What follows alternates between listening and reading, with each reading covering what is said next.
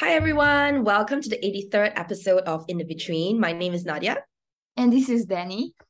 And today we're going to talk about a couple of things that we've been up to. So the first would be, of course, Halloween. It was just last week, and there's always such a build up to the main event, right? Yeah, Uh, and it fell, I mean the actual day fell on Monday, so everybody would have kind of celebrated over the weekend. But Mondays are one of my longest days in school. I don't know about you. And when I saw the students dressing up and just like really embodying the characters that they chose, it really made me laugh so much. And yeah, it was a stress reliever. One of them dressed up as Kim Kardashian wearing the tape dress that they did for Balenciaga. And she actually put like stuffing onto her tights so that she had a big round bum. And yeah, and I had some students as like Superman with like the whole muscle suit and stuff. yeah, cool. I don't know if you can hear like a plane like going past. It was really loud just now, so I was muted. But yeah, and I think it's really fun because I also saw the pictures that you would put up, and I know that Wei Qi did her consultations, and she also put up images of her students in these fabulous costumes. And I just thought it was such a great stress reliever for everyone, right? Something to look forward to and just kind of like take the mickey out of like, the humdrum of each day in school kind of thing. Yeah. So it was also fun for them to just have like this sense of humor. And I really loved how dedicated they were to their outfits, and it was not just about like, oh, I'm gonna appear like sexy, like the sexy witch kind of idea that's always pervasive.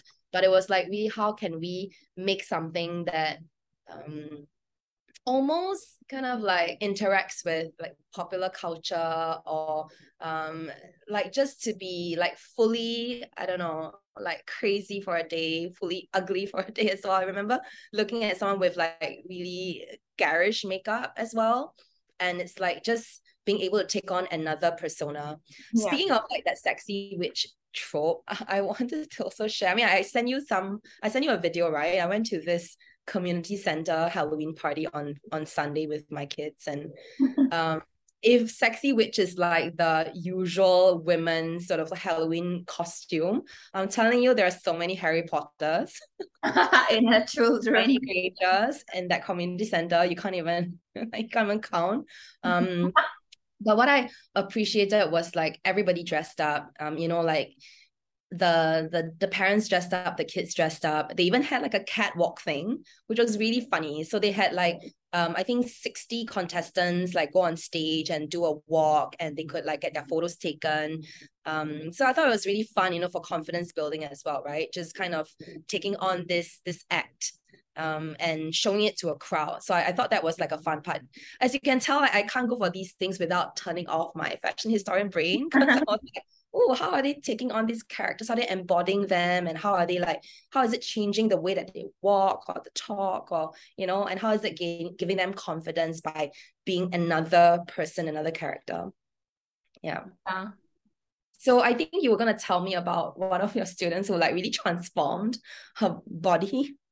Yeah, I love the how they would, I mean, some of them are built into the costumes. Like we had a student, Farah, who was embodying Superman, like with a whole muscle tee and like bulging bulging muscles.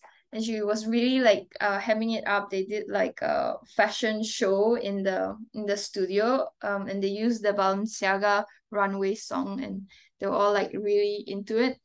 And even Allison, who dressed as Kim Kardashian, like added like stuffing into her her tights. And it's quite interesting, this idea of like the body. We usually use right undergarments to create some of this silhouettes or shapes that we want to embody as well. Yeah, for sure. And I mean, when you were telling me about Farah and about like, the full Kim Kardashian, reminded me of this show I've been watching on Netflix called Killer Sally. And okay, of course, it's very serious because Killer Sally did kill somebody. Oh. But I was really intrigued first by the show because of the bodybuilding aspect of it. So Killer Sally, I believe her name is Sally McNeil, but I might be wrong. Oh dear. Because now I just keep thinking Killer Sally. But anyway, she was a bodybuilder and she basically killed her husband Ray, who was also a bodybuilder. And it's like a really sad tale of like, childhood circumstances and like domestic abuse and infidelity and like aggression, but also I think some sorts of biases against like the idea of the female bodybuilder that resulted in Sally being put in prison for nearly 25 years. She's out now and she's newly married and all that, and she's reunited with her children. Mm-hmm. But coming back to like, the body aspect of it, just to give you the context of like what Killer Sally is about, but coming back to the body aspect of it, I think I was really intrigued by how, bodybuilding is such a dedicated craft, right? Because it's like you are using your body to express yourself. Yeah. And in some of the like video insertions, they would have both Sally and Ray on stage, and they would be like, really oiled up, so that you could really see their muscles bulge and glisten. Yeah. And also you can see how they're on stage with other bodybuilding participants.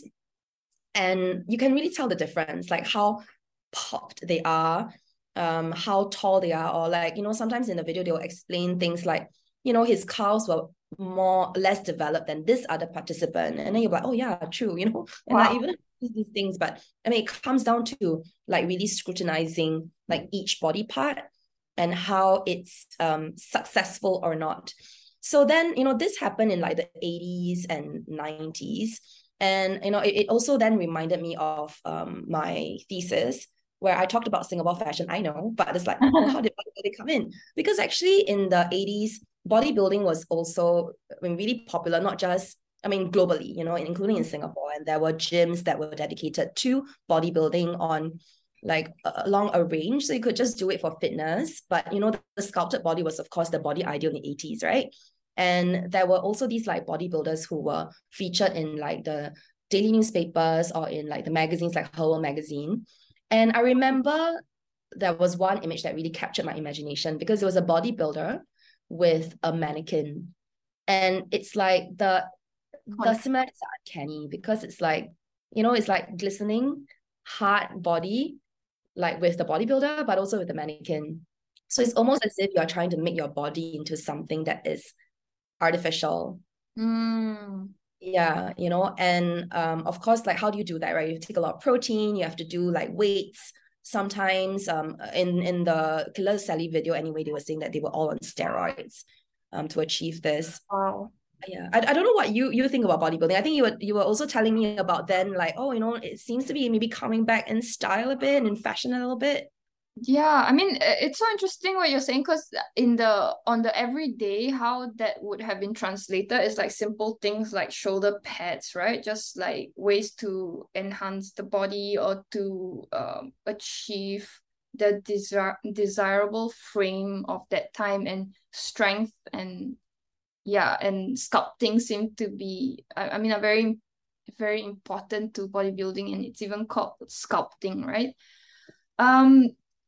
I think because of its like male connotations, like female bodybuilders probably are not in the media or, accentuated so much, and they're not as prevalent, or at least now.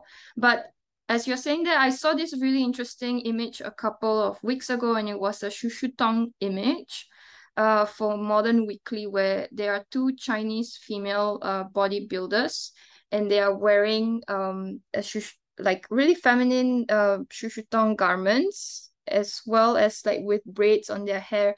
So it's this idea of like a body that is always seen as kind of masculine, and then with like a very feminized brand, and that contrast, but also why not, right? Like as we are reaching this point where we're questioning what is a feminine trope, what is a male trope, and and maybe we'll see more of those. I mean, that image is not as shocking, I guess, and as in a current time. But I just thought it was so cool that when you were mentioning the bodybuilder idea, and there was also this runway this article in 2018 where they linked the rise of like the bodybuilder trope in fashion runways to like sports and athletics. So there were two graduates like Pierre-Louis Auvray and Paulina Rousseau, who's doing a lot of collaborations with sportswear, who also adopted like that bodybuilder physique into the build and to the models that they used in their runways. Yeah, I think it's great that you brought up the Shu Shu Tong images. I love Shu Shu Tong as a brand, and I love all their marketing campaigns. They do such beautiful images that always stop you in your tracks and make you think like, oh, why this? And like, what's the narrative here? And what is it trying to challenge? And you know, when you talked about how like maybe female bodybuilders are not as celebrated as male bodybuilders, that definitely came out in the Killer Sally documentary as well, because they had this like Mr. Olympia and Miss Olympia competitions. They were talking about it, and the like an 8-time winner of the Miss Olympia contest was saying that, you know, the prize money was so much less than what Mr. Olympia would receive. Because it's definitely seen as less than. And in fact, a lot of the female bodybuilders that went into making like wrestling videos, I'm not sure whether it's almost like softcore porn, because it's like, you know, the bodybuilders would learn to wrestle and they would do these like home videos, you know, of them wrestling like basically, you know, men who are totally not built at all. And it was meant to be like entertaining. Yeah. So it's really interesting to think about like all of these things, because as you're also talking about how, you know, that trope or like the gender equality, that definitely comes up. And in terms of the Killer Sally documentary, I think there were also all these understandings or misunderstandings of Sally, you know, as an aggressor just because she was a woman who like built her body to be the way it was, and also was in this wrestling video. So she was seen as to be very aggressive, rather than being, I don't know, like strong or beautiful or things like that. Yeah. So I think part of the documentary was about like, oh, you know, would she kind of have been convicted if it was like a different kind of an idea, or like people were understanding it in a different way. But of course, moot point. I mean, you know, she was convicted, she served her sentence. And even like they even interviewed like the media that really had a field day with the trial, because they were able to say things like this, you know, like really just play up the caricatures and play up these like ideas as well. Yeah. So anyway, I need to end on a positive note. I think for us, we're really interested in how bodybuilding is such an extreme kind of body modification, and maybe we'll talk about it again in the future. Yeah. No, thank you so much for watching or for listening, and until the next time, bye. Bye.